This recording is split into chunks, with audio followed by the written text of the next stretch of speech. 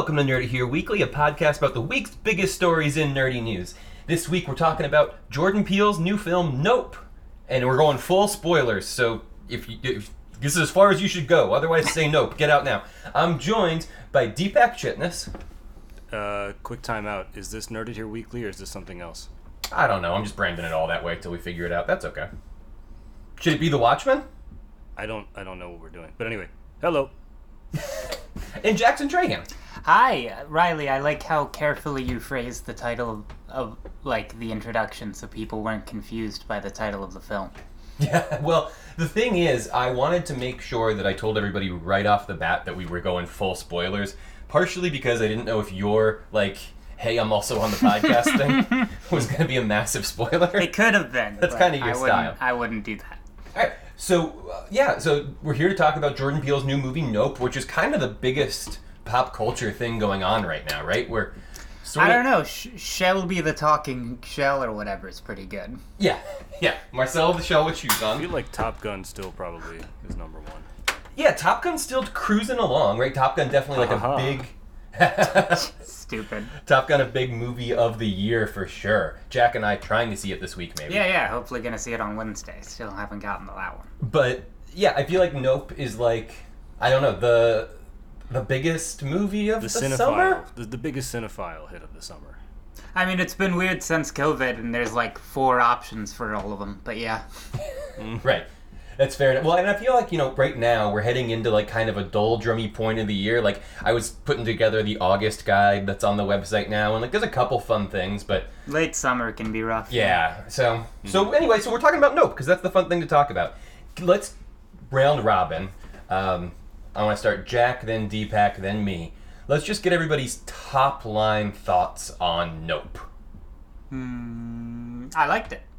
You liked it? Yeah, no, I thought it was pretty good. I thought a bunch of the, I thought all of the, plot threads came around in a pretty satisfying way, and it was, the I guess you said we're already in spoiler town. Yeah. I didn't even know that it was aliens going into it. So, oh, you didn't? No, I hadn't seen a trailer or nothing. My first interaction with the film was that opening chimp scene. The way nature intended. Yeah. Jack did at first. There was a point when we were watching it together, and Jack made a joke that, is this a movie about chimps? That was, at a certain point, what he thought the movie was about, which kind of is what led into my take, ultimately. But Deepak, let's get your top-line thoughts. You're the freshest out of the theater, so... Yeah, the highest level thought is very good, and more than his other 2 movies, I don't mean this as a criticism at all, I think this is the one that is the most superficially entertaining. You don't need to read into subtext or what he's trying to say on a larger cultural level. Yeah. You can go into this and just enjoy it as a genre film, which is what has inspired pretty much every movie he's made so far, all 3 of them. So I think in that way, this is the most kind of shut off your brain entertaining. I think Get Out was an April release, and I can't remember when Us came out. I don't know if that was a summer movie, but this feels very much like a summer movie in that way. There is a lot going on. We'll get to it, I'm sure, but but I think it's not necessary to enjoying it at all to engage. Yeah, I think you're absolutely right. You can I think all of his movies on some level you can watch with that. Us was a March release, by the way, Deepak.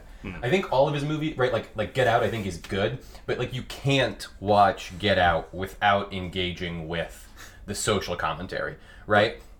And even Us, I think Us, every time I revisit Us, I get so excited about it. I think unlike Get Out, right, which was really incredibly specific with what it was trying to say, I think Us talks about a lot of different social issues and kind of packs so much in there that every time I watch it, I feel like I'm coming away thinking about some different aspect of how fucked up our society is. Us is messy, and I think that's a good thing. I agree. Yeah. Nope, I think, first of all, you could just go in and be cool alien movie and walk out and be satisfied. I do think that there's a lot more going on there, like you said, that we're going to unpack. But the other thing is, I saw a piece, must have been on NBC. I don't remember if it was the morning show or what, but they were interviewing him, and... the Today Show, I think I saw this. Was it Today Show? Yeah. That Jupiter claim, kind of set is now a long-term feature at Universal Studios, right? Which, from their perspective, puts it on the same level as Jaws, right? Which is kind of, in a way, what this movie is. It has a lot of DNA with Jaws that we can talk about if we want to, but Spielberg in general, Close Encounters and all sorts of stuff. Yeah. There's Spielberg's all over this thing.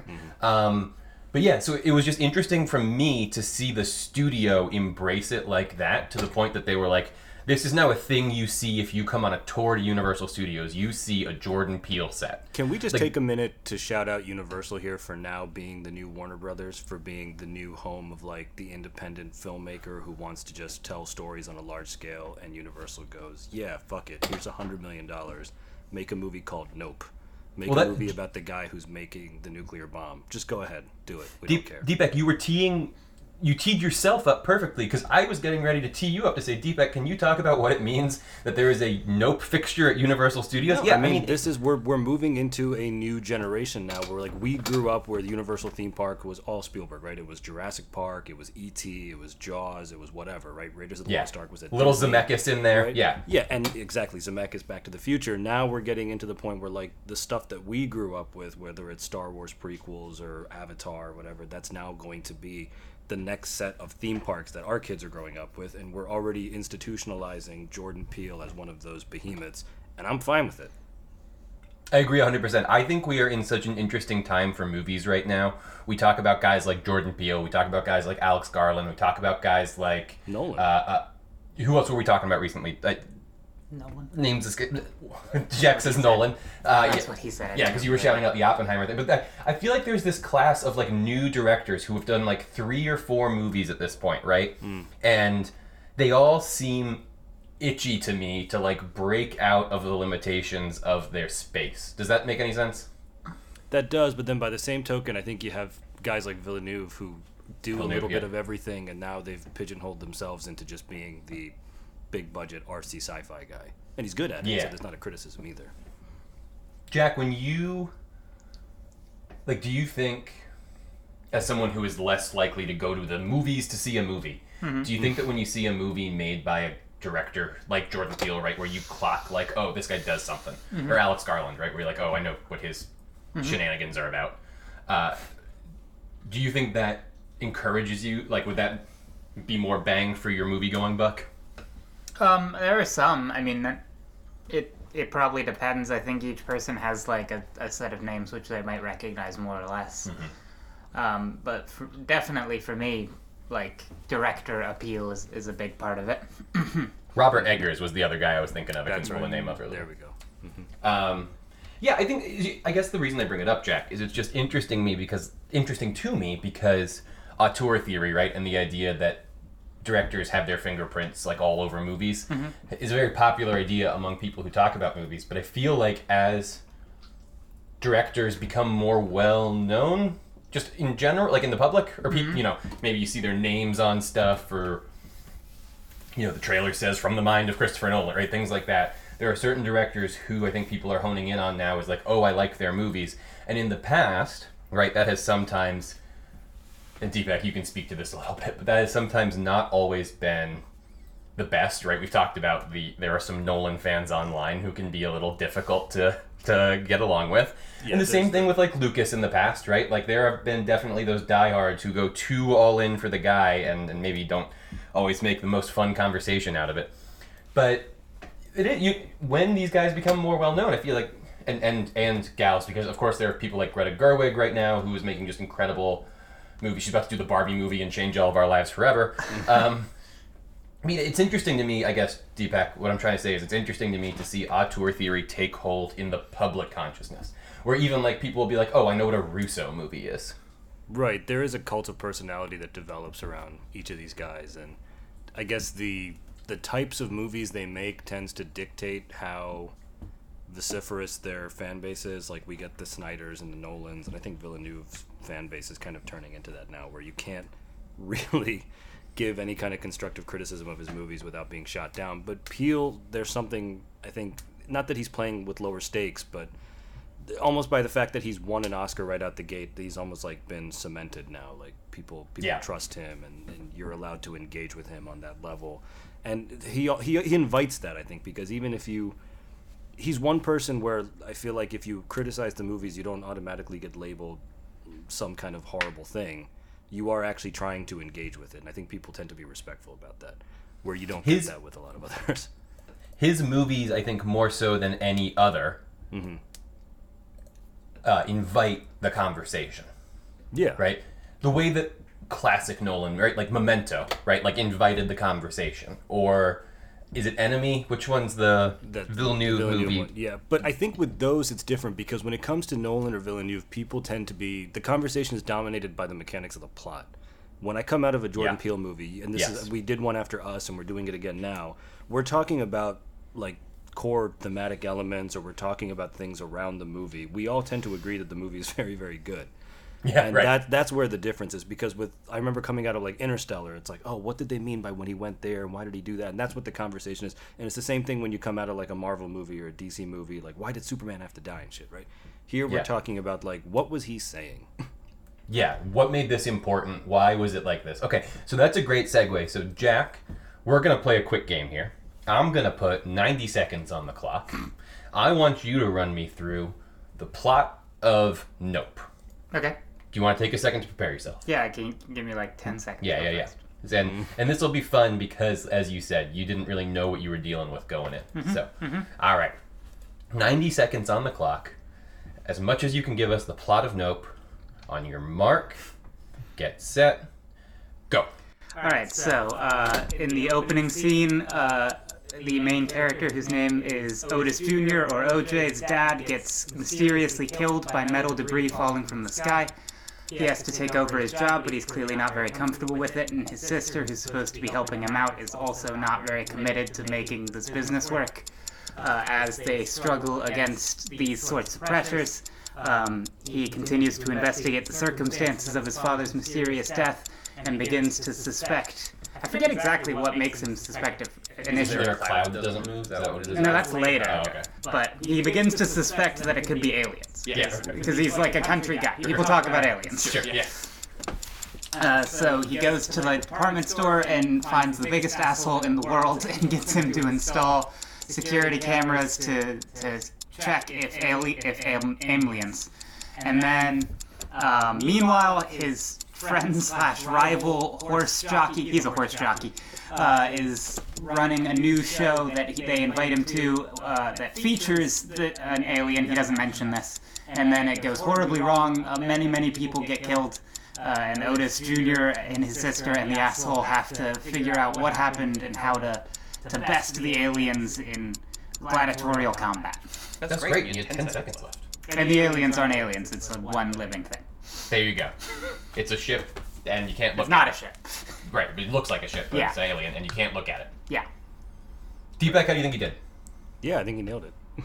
That covers most of the ground. That gives us enough to, like, now if you haven't seen the movie, but you just wanted to listen to us talk about it anyway, you know enough about the movie. Yeah, that's fair. That we can now talk about it and you won't be totally in the dark. Deepak, which of those characters, because I also thought, one of the things I thought about this movie that I wrote about in my review is that I felt like Peele zoomed out a lot this time. In the past, with Get Out, it was very much about the Daniel Kaluuya character. With Us, it was kind of about both sides of our main character, right? The tethered and non-tethered version. Of Lupita. Of Lupita's character, right? And then with this, it was kind of about the community, right? Like it was about Kaluuya and his sister played by Keke Palmer, but also, right, the legacy of their dad, their relationship to this neighbor character. The neighbor character kind of has his own entire B-plot in a, like, way that Elizabeth Moss, his character in Us, very, very beefed up, right? Like, he's in the movie.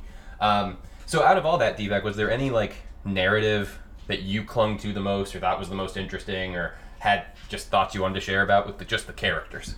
You and I kind of talked a little bit about what the meaning of the Stephen Yeun subplot is with the chimp, and that's something that didn't really hit me at the time as far as the meaning of it and how it plays into the larger thing. But my biggest takeaway from it was that there's three things they're really talking about here. One is that there's been a historic marginalization of black and minority contributions throughout the history of cinema. And I don't know if they're really telling the truth about the black jockey on the horse being their great-great-grandfather or whatever, but even if it's true or not, the point still stands. The second thing is that there's a big push here about everyone's talked about how the movie tackles spectacle, and he makes it so that there are viewers that are literally quote unquote in the cloud, and how we've changed this. And he again reverts to these Spielbergian techniques where we never get an overhead shot of the town from the alien's point of view until the very end when Kaluuya's on the horse running away from it. We're only ever looking up at it through slats in the barn or through the roof or whatever it may be. It's very committed to like the person's perspective. Exactly, it's the ET trick all over again, where everything is only at the child's eye level because it's a children's story, right? And then the third thing was there's an enormous emphasis placed on the importance of older technologies over newer ones, with the hand-cranked IMAX camera, and then of course the climax is her using the photographic film Polaroid in the well to take a picture of what essentially looks like Mothra. There's a big emphasis on that, and I guess it's him trying to sort of go, we need to tell stories that are more forward thinking, but maybe tell them in ways that are more, for lack of a better word, regressive, in the sense of the way Nolan likes to go backward, the way more traditional. Yeah, exactly. Honor tradition, but use that tradition not necessarily to tell the same stories over again, but to tell stories that are now more relevant to the world we live in. Yeah, I think that like, for example, you called out that hand crank camera is IMAX branded, right? Which, of course, the film is shot in IMAX, and it looks incredible. Is it Hoyt? Who's it's the cinematographer? Hoyt van Hoytema, who did Dunkirk, Interstellar, Tinker Tailor, Spectre. Yeah. Just an incredible cinematographer, and like, there's obviously a Sorry? Tenet also. Tenet, yeah. There's a cinematographer in the movie as a character, and like, I think we clearly get an idea of like what Jordan Peele thinks of cinematographers, right? They're like the tough badasses on set who are gonna get the shot. But I mean, I saw an interview where he talked about working with Hoyt on like developing new, ways of filming for this movie, right? And it looks, like you say, it looks incredible. The number of shots, especially in that final sequence where like the bottom 20% of the screen is Kaluuya on the horse running away from this thing, and most of the screen is the sky with this giant, ever morphing alien creature. But it's like, it's all, I think I'm even thinking of right before that, where like it's still changing and he can't look at it, and it's like out of focus in the background. Yeah. And you're like trying to look around him to see what's going on. I think the best example in my mind, Deepak, is the number of times that Peele uses that beautiful IMAX, not only the size of the frame, but the resolution that it has, and forces you, the viewer, to look around, looking for this thing, being, where is it? Where is it? Where is it? Where is it? Right. And I think that these are all ways, like you say, that he uses this kind of old school way of filmmaking to do something we've never seen before, right? Which is real cool. Mm-hmm. And there might be something deeper there in terms of what the movie making is the movie is actually about, right? I know that I wanted to be the one to talk about Gregory, so I'm going to talk about Gregory for a minute. So Jack didn't mention in his recap, because it's hard to fold in. It was 90 seconds. Yeah, that the movie does open with a chimp killing a bunch of people on the set of a sitcom in, I guess, the 90s it's supposed to be? 96 or 98 it says, yeah. And that's Stephen Yoon's character as a child, right? And that's then his backstory, yeah. And so first I just wanted to call out this tweet that had resurfaced that people are kind of passing around online. This Jordan Peele tweet from 2014 saying, quote, "Dreamt that a baby chimp attacked some people and then ran to me and hugged me all scared. Woke up with tears streaming down my face. #bruh." And yeah, like, since then people have been going back being like, this is why you write your dreams down. But, very interesting then that after that, right, we get him creating a, like, the company's called Monkey Paw, right? Like, it's all, the way that this movie relates to his idea of filmmaking on such a foundational level, I think is really interesting because of reasons that I'm going to say now about Gregory. I think that there is something, like we talked about how you don't have to read into this movie racially, right? I'm going to do that now. I think there's something inherently essential in the title of the movie, right? Which is like unique to the black experience, especially in horror movies, right? Like the gag of the black person always dies first in a horror movie. Mm-hmm. Not the gag, the trope, I suppose I should say. Like the bad stereotype because of that's what's happened in the past. And then there's like the cultural awareness. I even feel like that is not accurate to reality. Right. Yeah. And the whole idea of, in any society, an oppressed group of people who have had to deal with their fair shit of bullshit before is not going to go charging into an unknown situation where they don't necessarily know the outcome's going to be. And it right? gets called out. There's a whole scene about it in the film. I mean, the best nope in the movie, in my opinion, is when Daniel Kaluuya opens that door a little bit and looks up and he sees it there and he just slams it shut and locks the door. Truck? Yeah. Yeah. Nope. Yeah, nope. That was so good. But so there's that, right? The foil character to Daniel Kaluuya in the movie is Steven Yeun, who has this memory of this chimp destroying this set, but it's a false memory because as telegraphed by that shoe kind of levitating, right? He's not remembering this the way it actually happened. And so at the end, he thinks that this chimp was going to befriend him, and then it was shot dead in front of him. In reality, it was probably getting ready to tear his face off, right? But because of this, Steven Yeun's character has this weird view on the world where he seems to believe that he can control things that are beyond his ability to control, right? Living things, maybe specifically. Right, yeah. Forces of nature. Daniel Kaluuya's character, Jack mentioned, comes up breaking horses and has been taught by his dad, who came up breaking horses, that there are some horses you just can't break. Right? And he has a healthy respect for that as an idea, and he has a healthy nope instinct, right? when it comes to stuff he just shouldn't be fucking with. And I think that... We see how that goes for their characters.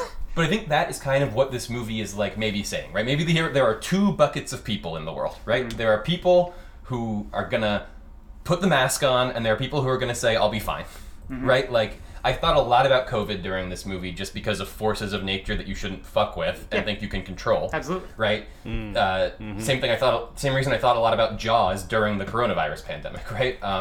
Open the beaches. Exactly.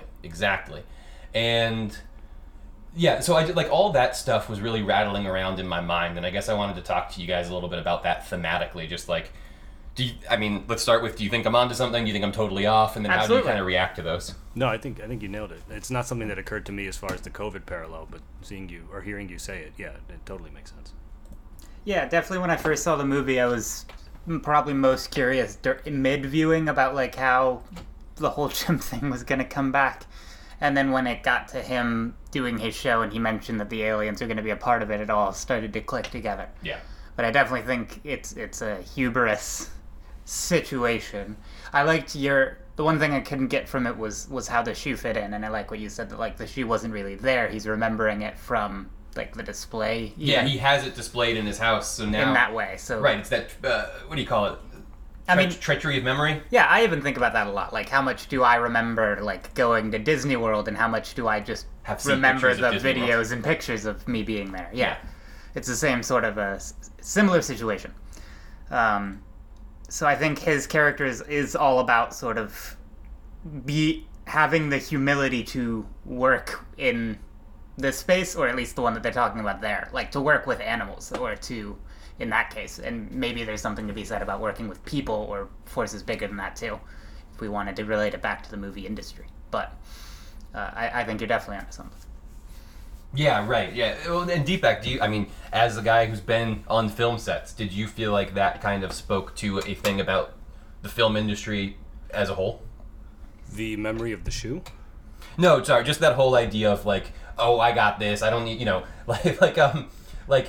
Termino doing Heaven's Gate, right? Being like, it's fine, I got this. Nothing can break me. It's gonna be okay, right? Like that attitude of like just certain guys who are like, I can control whatever comes at me. I don't have to worry until the chimp rips my face off or the alien shits my blood out on top of Daniel Kaluuya's house. But I think there's a misunderstanding that sometimes comes from like bravado, and it's really not that. It's just that we put our heads down because we have 8 hours to get this much done, and we just have to do it, and we forge ahead. But yeah, as far as the recreation of the sets, and there's very subtle stuff happening, like after the horse kicks someone and they fire them. Oh God, I couldn't even watch. You see them wheel in the green screen horse right behind them. Yeah, the green screen horse. Yeah. So there's funny stuff like that happening all over the place, and I couldn't help noticing because I lived there. Fry's Electronics, like that store that they go to with the spaceship coming out of it, is the one in Burbank. The microphone I'm talking to you guys on, I literally bought from that store. That's funny. It doesn't exist. They went out of business last year, so I'm just going to assume that Damn. the movie takes place pre-pandemic. But yeah, there's a lot of that going on, and yeah, the recreation of the industry and the sets and all that. I mean, they know it That's better cool. than I do. Well, there's a lot of industry stuff, right? Like he has like they talk specifically. They call out that they didn't use the horses for Scorpion King. They used He's wearing, camels. which is of course conveniently a Universal movie. So Yeah, right. But he's wearing the Scorpion King shirt, like you said. It's just like he is clearly and Deepak, I might ask you to talk a little. You alluded to this before, and I think the connection might be obvious, but let's just tie all our bows just in case. You alluded a little bit to the idea of spectacle, right? And the movie revolving around spectacle. And Hollywood, of course, right, like is a place where they value spectacle. And Jordan Peele, off of an Oscar win, 2 incredible movies, wanted to make a movie that was a spectacle, right? And it is. Like Spectacular. It is spectacular. But he is also clearly interested in talking about the dark side of that impulse. Is something that I am painfully, awkwardly aware of as I get ready to shoot this podcast out into the internet and beg for fans. But do you want to talk about that a little bit? yeah, I mean, there is the struggle of, I guess, what we're willing to do for spectacle, or even what spectacle means to different people. The kind of relativism of spectacle as far as people lining up in some little amphitheater to see what they think is a horse doing tricks, versus the spectacle of a TMZ guy coming in to videotape what he thinks could be some weird alien activity, versus, of course, the real spectacle, which is the alien itself. We think it's a house or a ship for aliens, and it turns out the whole fucking thing is an alien. Yeah, I mean, that's one of the things. I'm not sure that he's even saying anything about the nature of spectacle as far as what it needs to be. I just think there was some criticism there as far as what we have reduced spectacle to, like what we're willing to accept as spectacle. Maybe he's talking about superheroes, maybe he's talking about CGI, whatever it may be. And this is Jordan Peele, I think, culling from the masters. We've talked about Spielberg a lot because really he is the master of spectacle, if we want to be honest about it. You don't get the next 40 years of movies without Star Wars and Jaws. So I think he's trying to recontextualize what it means to be a spectacle of a movie, where you literally just, the linchpin of the movie is Daniel Kaluuya coming off an Oscar where he has such screen presence. The biggest laughs in the movie are just him saying one word, nope, or just reacting to Keke Palmer by just kind of like moving his hands, being like, what the fuck are you doing? And those get the biggest laughs in the movie. And Keke Palmer is sensational in this movie. But Keke Palmer's incredible in this movie. She is very much the extroverted character, and even the Fry's Electronics employee is very funny, but in his own way. He's kind of the newfangled kid on the block who's all into the tech and the gear and the gizmos, and ultimately is useless when push comes to shove at the end. Yeah, right. So I think that's where a lot of the spectacle and criticism of it comes from there. And Jack, it's all his movies talk about, the loops that we put ourselves into, right? Like the social ruts that we find ourselves bound by. We're all horses on that exercise machine getting walked around in a circle at the end of the day in one way or another. And Jordan Peele's very keenly aware of that.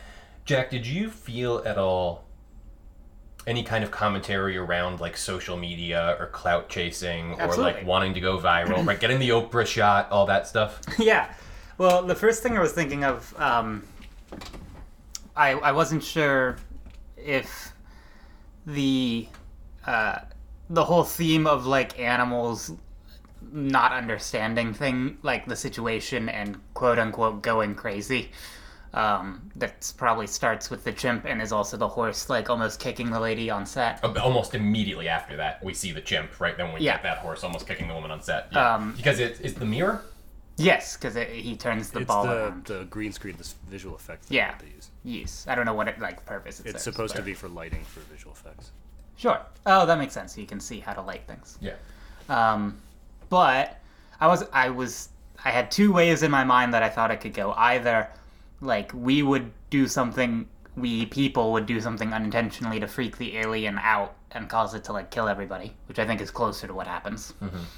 Or would the aliens do something that we didn't understand that freaked us out and made us go crazy and had them put us down or whatever. Yeah, I remember you mentioned that. You and I were like live theorizing in Yeah, the theater right. together. I remember you mentioning that. But while I was thinking about all of that, the thing that it was making me think of was how important, like, being the first is in this movie, right? They talk about getting, like, the Oprah shot, being the first person to see the aliens and get credit for that. But even that's what, they're trying to do at Daniel Yu's show, right? Stephen Young. Stephen Young. Yeah. Jupiter's Claim. Yes, indeed. Where he's, like, trying to, live premiere Aliens is the first thing at the show. Yeah. And it clearly goes so well.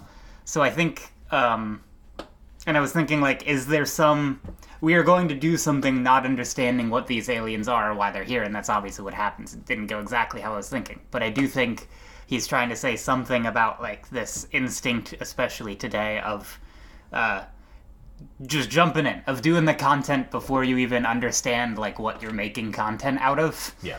And the Just ramifications posting of that first. can have. Exactly. Yeah. Yeah, I don't know. Deepak, does that, we were talking, you and I haven't debriefed as much about just like what we think. Was that at all part of your thinking at the time, or is this the first year kind of coming to those thoughts?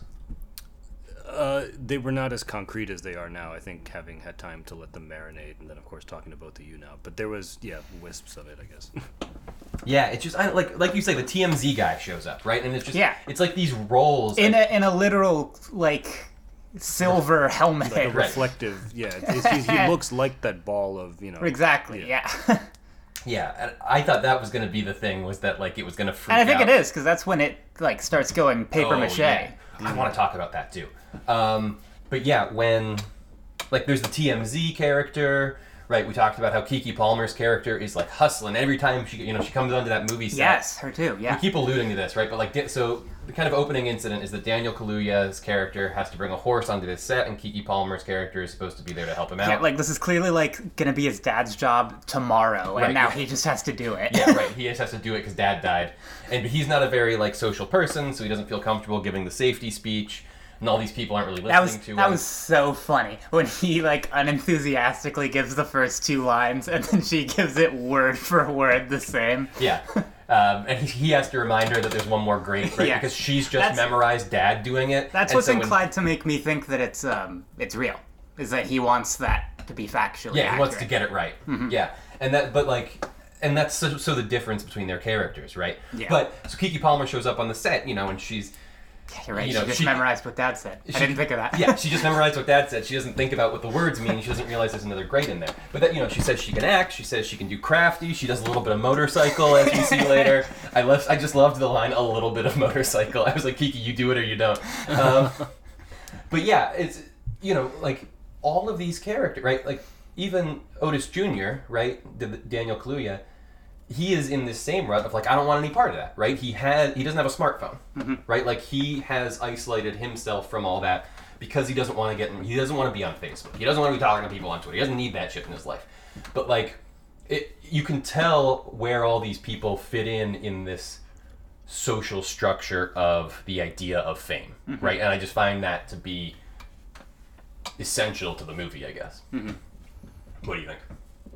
Absolutely, I think you're right. I think she is. I didn't even think of her relation to it specifically, but I think you're absolutely right. She's so obsessed with this idea of being well known. Like, she clearly hates where she's from so much, and just wants to escape from it somehow.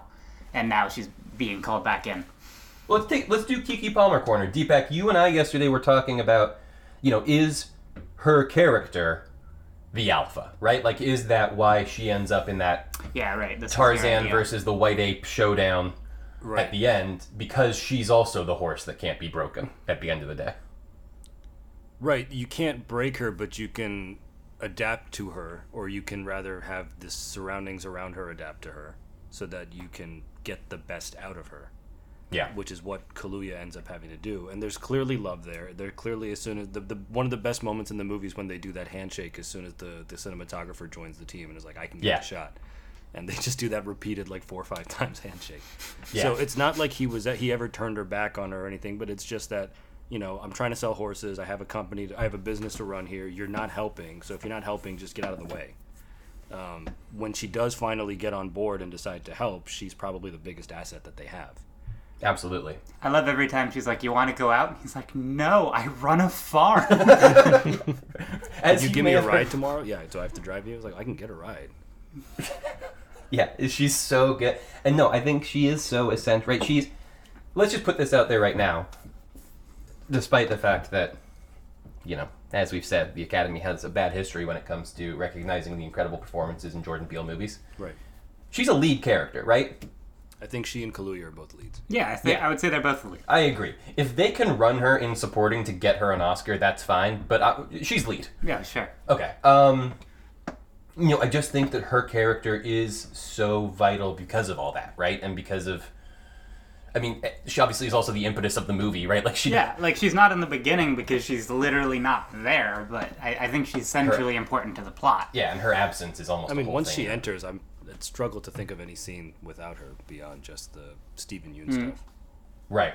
Yeah, or like when Kaluuya's trapped outside and she's trapped inside, right? But her presence again is so incredibly important in that scene because he's trying to get her out of the house. Right.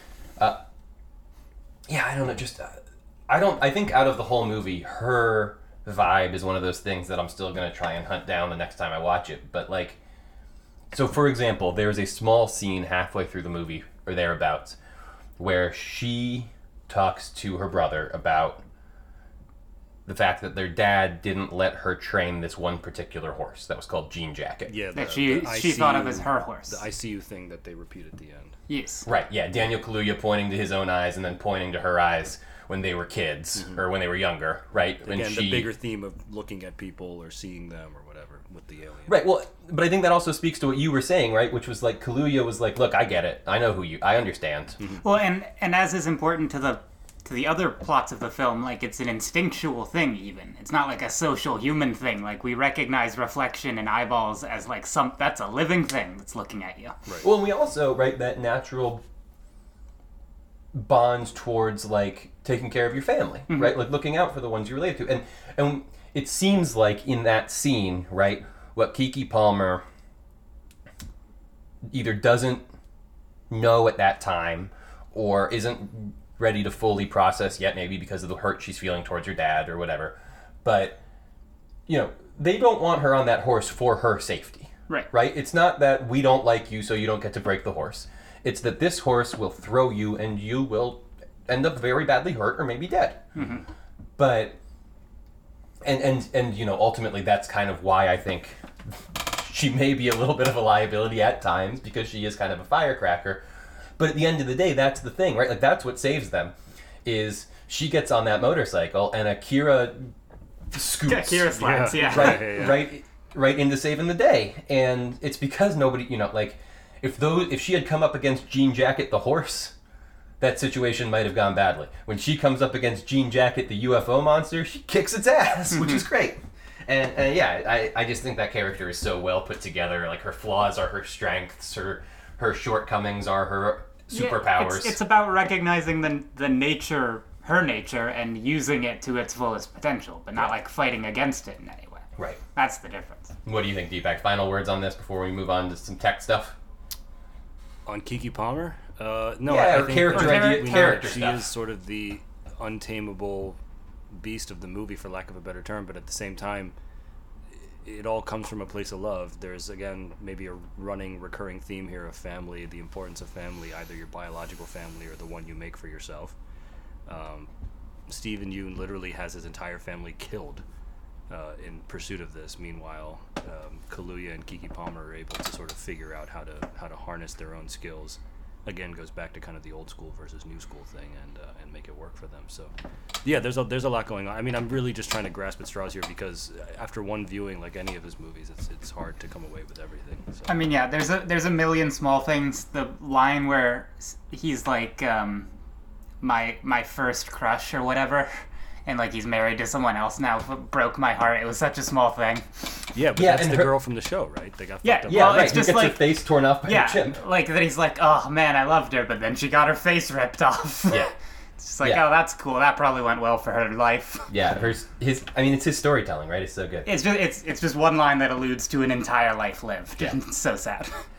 Jack, did you want to talk about the special effects that went into the unidentified aerial phenomenon? I didn't want to call it a UFO. That's yes, what the P that's stands right. for. I was trying to think. All right. Yeah, it's unidentified aerial phenomenon, There we which I knew because I'm a dork that knows about UFOs. But I was like, come on, tell people what it stands for. Anyway, it's unidentified aerial phenomenon. Jack, you wanted to talk about the special effects that went into Yeah, it, yeah, I especially was- when it goes bug nuts at the end. I was floored. I thought it was gorgeous, and I was very interested in Could you sort of the describe techniques. a little bit? You said so, like the Yeah, the- I think it's- Well, hold on, wait. I'm gonna call out one of the best gags in the movie, which is TMZ guy shows up on his all-electric motorcycle. When the alien is around, electricity stops working, so the bike just stops dead, and this guy gets thrown. Yeah, at it, right. which- They have like the signals to tell you where the electrical yeah, field right. is, and you see the two heading towards each other. the visual storytelling of Deepak using those as Family Wacky Guy waving taught us. inflatable arm flailing tube man. Exactly. To show us where it is on the ground, even when we can't see it in the air, because it turns the generators off as it flies over it. I thought that was remarkable visual storytelling. Yeah, it's great. And then I think they also And have, it- they and have it a was- funny line just before the motorcycle gag where it's like, what happens when an electric bite meets something That- that stops electricity or something, and then immediately you see him just go flown half a mile. It's the same. It's the whole movie's like weird contrast of horror and humor. Deepak, did that line... Exactly. Did that line for you, Deepak, hit as ADR? We were talking about how, we can talk about where the seams are in this movie a little bit because we love it so much.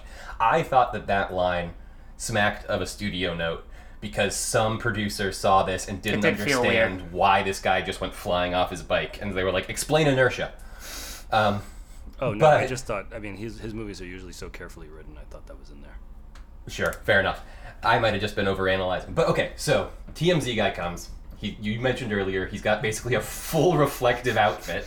But on yeah, an all electric bike. He's in the worst situation possible. and he's here trying to figure out what's going on because this Jupiter claim incident has happened, and he's trying to investigate. Because again, he wants to be first, and he hasn't investigated what's actually going on. He just wants to get footage of it. Right. So Or else he would have found the house covered in blood 2 miles up the road. So that's when the alien really starts kind of showing us what's really going on there, and that it doesn't just look like a classic saucer dish or 10-gallon hat or whatever you're. Yeah. Yeah, it looked like a cowboy hat to me. I thought that was deliberate. Sure. Yeah. I think. Oh, that's usually the. I'd say that's bug standard shape. It's very It looks like a kid's drawing of a UFO. But there's something most about of the time. texture, the color of it that, yeah, you're right that it usually with the dome crystal or whatever. Oh yeah, and especially as you progress on, you start to like see hints of it being like very flexible. Right. Yeah. Like a membrane stretched over something else, and then when it starts to bloom, it starts to like unfold. There's definitely, it looks like cloth or paper, like tissue paper of some kind, and all the sound effects that go with it sound like paper rubbing against paper. Like I thought the sound design of this movie was incredible. Yeah. yeah, and it gets at least twice as big. Oh, huge! Again, using that beautiful IMAX frame to just fill it up. Right, with it's the something that entire you- background of some of the shots of Daniel Kaluuya. Yeah, and your head's going, I don't know what that is, but I know it's bad. Yeah, and then it reveals like that kind of pulsating green square that keeps. Yeah, this clearly it's beak. No, yeah, about I guess tummy? that's the maw. I don't know. Yeah, right. It's gorgeous. It's very hard to describe. His second movie in a row, I think. Not remembering the opening of Get Out, which I think is just like music playing over him packing up. No, it's the But- it's what's his face, the actor from Judas and the Black Messiah. It's when he gets kidnapped when he's walking home in the neighborhood. Oh, is it? Yeah, that's the opening scene, and then we don't Keith see Stan- him. We don't see him till later when he's like the white lady's boyfriend. Okay, I forgot about that. Because I was remembering that. Remember the opening credits of Us is on the bunny rabbit zooming out, and you're like, yeah, but the why? cold open is the when she's the little girl at the. Yeah, the little girl. Yeah, right. No, but I'm just talking about that shot of because he does the same thing with these credits, right? Where he's on that pulsating green square, and he yeah, zooms it's going out, down the tunnel like the. and you're like, I don't know Yeah. what the hell I'm looking at, and then it's not until when the people get sucked up at Jupiter's claim, and we see them all get squelched inside the belly of that Most thing. terrifying scene of Yeah, the thing. the one moment of I would say pure horror in the movie, just watching too many people get crammed into too small a space. Yeah, like still alive for too long. But yeah, then when you see that green square in there, you're like, oh, that's what that was. And then at the end, when it unfolds, you're like, oh, I didn't understand what we were dealing with. But yeah, I thought the special effects, I don't know how they pulled it off or whatever. But It must be some kind of model. Like, it looked practical in some way. No, was- it has to be CG. You can't do that practically. no, but I don't think there was a real 50-foot thing in the sky. But I feel like parts of it could have been composited in. The shoot, like when you see them kind of going through the intestines or Oh, whatever. that definitely was, yeah. That has to be practical, and then the credit sequence, like what Riley's describing, is essentially like a trash shoot. I can totally believe that was practically built, but even when it's like flying up above and things like that, there's no other way to do that. yeah, no, I agree with that. I think we were just talking about like what Jack was mentioning. I think was just the specificity of the way this thing looked. Yeah. Oh, Right, that like way. it- Sorry, yeah, that way. It was just, it had to be so clearly designed. No, I agree with you that in the shot it's computers. But I think we were just saying like, I think there is a small one. Yeah, there's- that was based on. but not even one, right? Because the way it changes, like every time it changes, Yes, you think, that's a great I've point. seen, this is It what this doesn't thing... just unfold. That would be crazy. I haven't seen my final form. It actually, the thing that it made me think of, and I know that this is probably a little far out there on the spectrum of things to talk about, but that's why Jordan Peele movies are fun. You know, people always talk, like in the Bible, they talk about how wild angels look Yeah, like. sure. Right? And they have like wheels and spikes and like... And 100 eyes. Yeah, and I was like, this is like what I would expect that to look like, right? And it did make me wonder if there was any kind of inspiration from that, of just like a horrifying, and then the whole thing with angels. Oh yeah, Christian angels look terrifying, man. They don't look like what you think. They're supposed to be like almost mechanical in nature, but people don't talk In about it particular, that its way. final true biblical angel form, which was inspired by those of Neon Genesis, Evangelion, and Sea Creatures. So that's Yeah, sure. Wikipedia. Yeah. Interesting. Well, Jack, have you watched I've Evangelion? seen Neo Geo Eva. It's one I always mean to. Having seen that, does that smack true to you? Do you understand where the... A little bit, yeah. The angels are similarly like creepy eldritch monsters that are specifically trying to kill people in that one. I was thinking about how whenever an angel shows up in the Bible, it says, "Do not be afraid," and Yeah. there's all this reference to they look so weird. And I wondedered if there was any inspiration from that. Is all I meant. There's a little off topic, but there's a short story also I remember reading. It's in the same book that Arrival is based on, Oh, okay, yeah. which is like a series of short stories, and one of them is in a world where angel sightings are common, Oh, but they're like natural disasters, because like people go blind and like buildings fall down. wild. Yeah, that's interesting. Yeah, and I felt like there was some of that in here too. I don't know. It's just there's so much, right? You could grab onto any single Well, yeah, there's thread. a whole character named Angel. So Yeah, right. Yeah. True. Great point. Great point. There is. But yeah, I thought the visuals of that final act and the way, first it kind of turns into a jellyfish and then it becomes more geometric. Well, we and- talked even a little bit about like in lore how we think this alien works practically. Right. Because like, does it travel through space? And you had mentioned it being like a camel, which almost seems accurate at the end, where it like snakes the thing in. Right. Jack had said, okay, so this is where Jack... Let's take it too far. Yeah. Why don't you... I don't want to put words in your mouth. You put forward the problem. I was just like, how did it get here? Right? Where did it come from? Surely it wasn't born on Earth. And if it's organic, it needs energy. Sustenance. That's why it's eating the horses. Right. So I had said, Deepak, maybe it's like a camel, and that it I think this is a good point. consumes as much as it needs, and then it goes to the next planet. And then it spends like 5 months in space or whatever. Right, just digesting as it goes to the next planet. And I wondered if maybe that was why you call out the camel specifically on the Scorpion King. Oh, yeah, maybe. It was an interesting connection as soon as you brought it up. I was like, oh, they But I talked wouldn't- about camels. I wouldn't have thought about it at all, except you said, well, how does it get to places Yeah, if right. it has to eat? Or maybe, I don't know, maybe, I guess the idea of it looking like a UFO is that maybe they've been here for a while and this is maybe. just a new one. Yeah. Well, I guess it had only been there for 6 months, right? Because the Yeah, assumption- only that one in that spot, and they But mentioned where it being was it before territorial. that, and how did it Right. get there? Yeah. It's like, Deepak, I just watched Collateral getting ready to do this bonus episode with you. And in Collateral, they mention how clearly Tom Cruise has just pulled this same shtick over in the Bay Area, Yeah. and like it's his MO. I wonder if this guy has a similar MO where he just goes. But yeah, like I mean, we've referred to it before, but after it eats all the people and then it just shits all the blood onto Daniel Kaluuya's house, that was just some real good horror. Even when the We're good car's at- off and you just hear the rain stop hitting the top of it because it's over top of him. So creepy. We're gonna find out that this thing was responsible for like the Malaysian airline flight disappearing. I'd believe it. They looked at him. Yeah.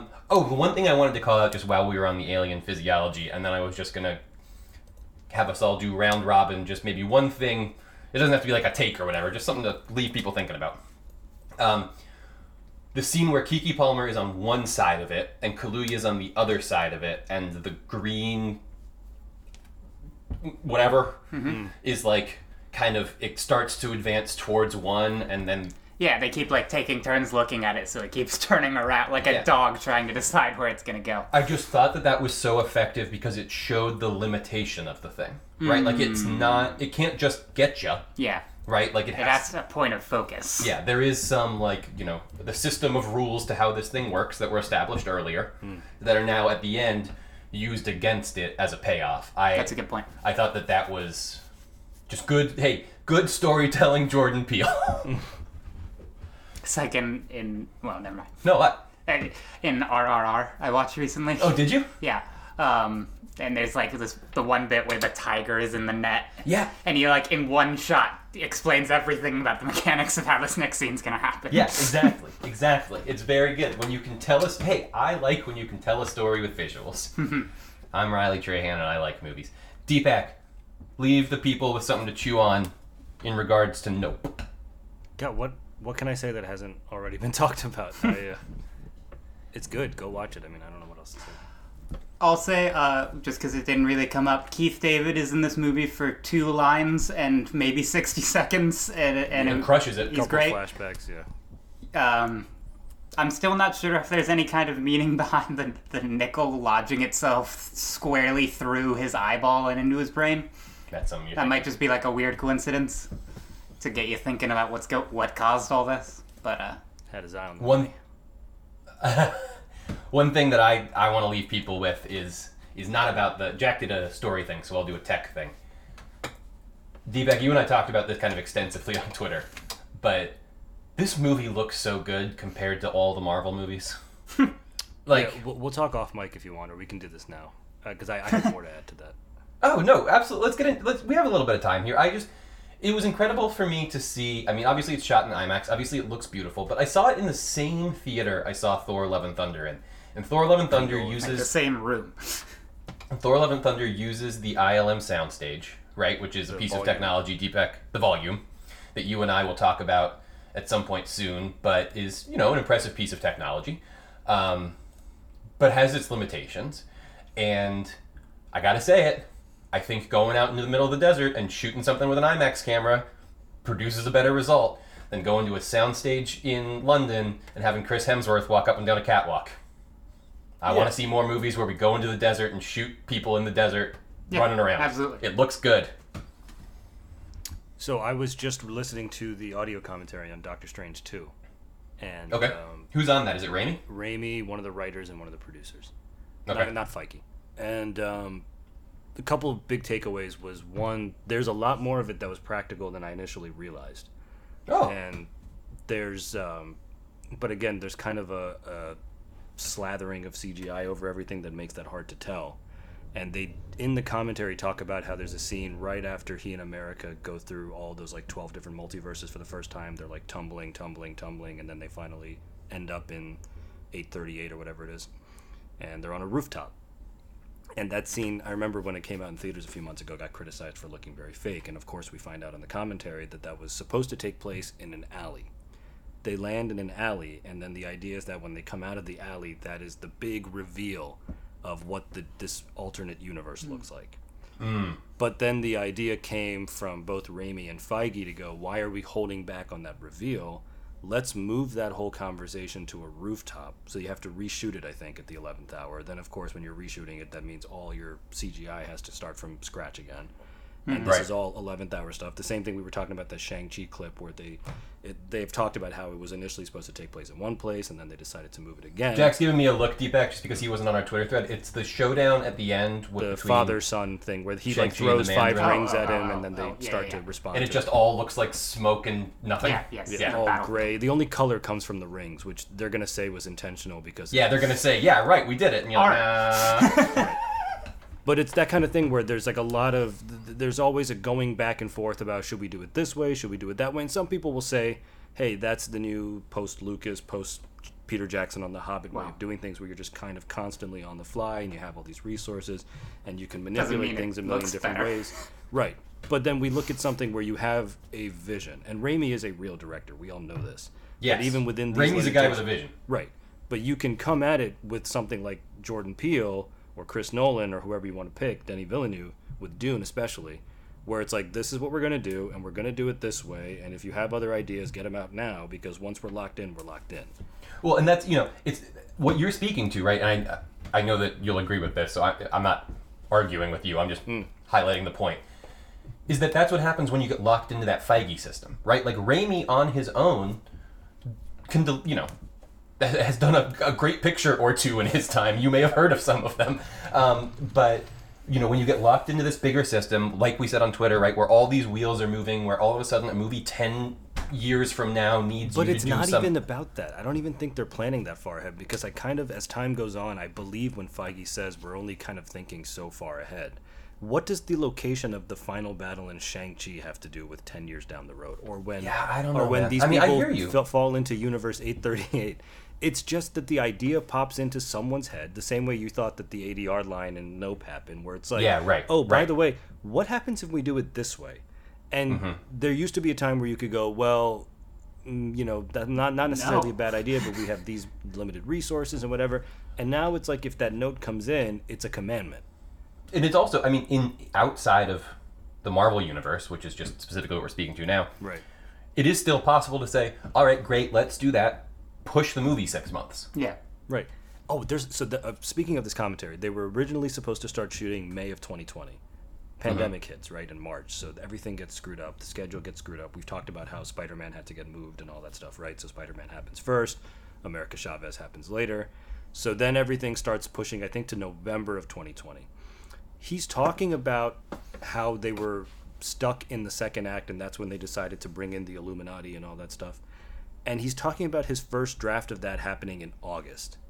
And I'm in my mind going, I'm going to assume you mean the first draft of the rewrite, because there's no way you're working on a first draft of a movie that was initially supposed to shoot in May in August. That can't possibly be happening. No, that must be the first draft of the rewrite. But even still, they're that far into it in August that Yeah. he's thinking, should I bring in the Illuminati now? Is that a good idea?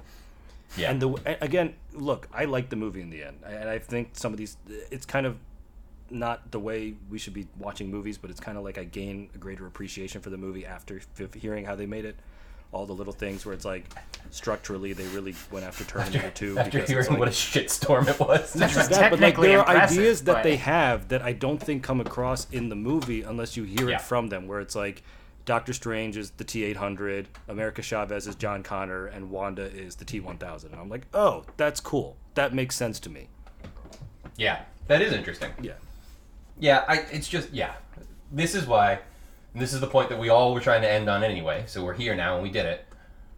Support good filmmakers who make stuff that maybe you haven't heard of before. Guys, I went to the Right? theater for this. Yeah. I know, and I'm so proud of you. Is Yeah, this, Can't is wait to everything tell everywhere? Zinger I went to the theater not for You have to text him. He'll be proud too. But yeah, it's, like, it's what we were talking about. I've just been having a blast going to single movies. Yeah, don't see a movie with a sequel. Just go see Barbie. Right. Cool. This was fun. Follow us. Subscribe. The whole thing. We'll do them. You know how it goes. Bye.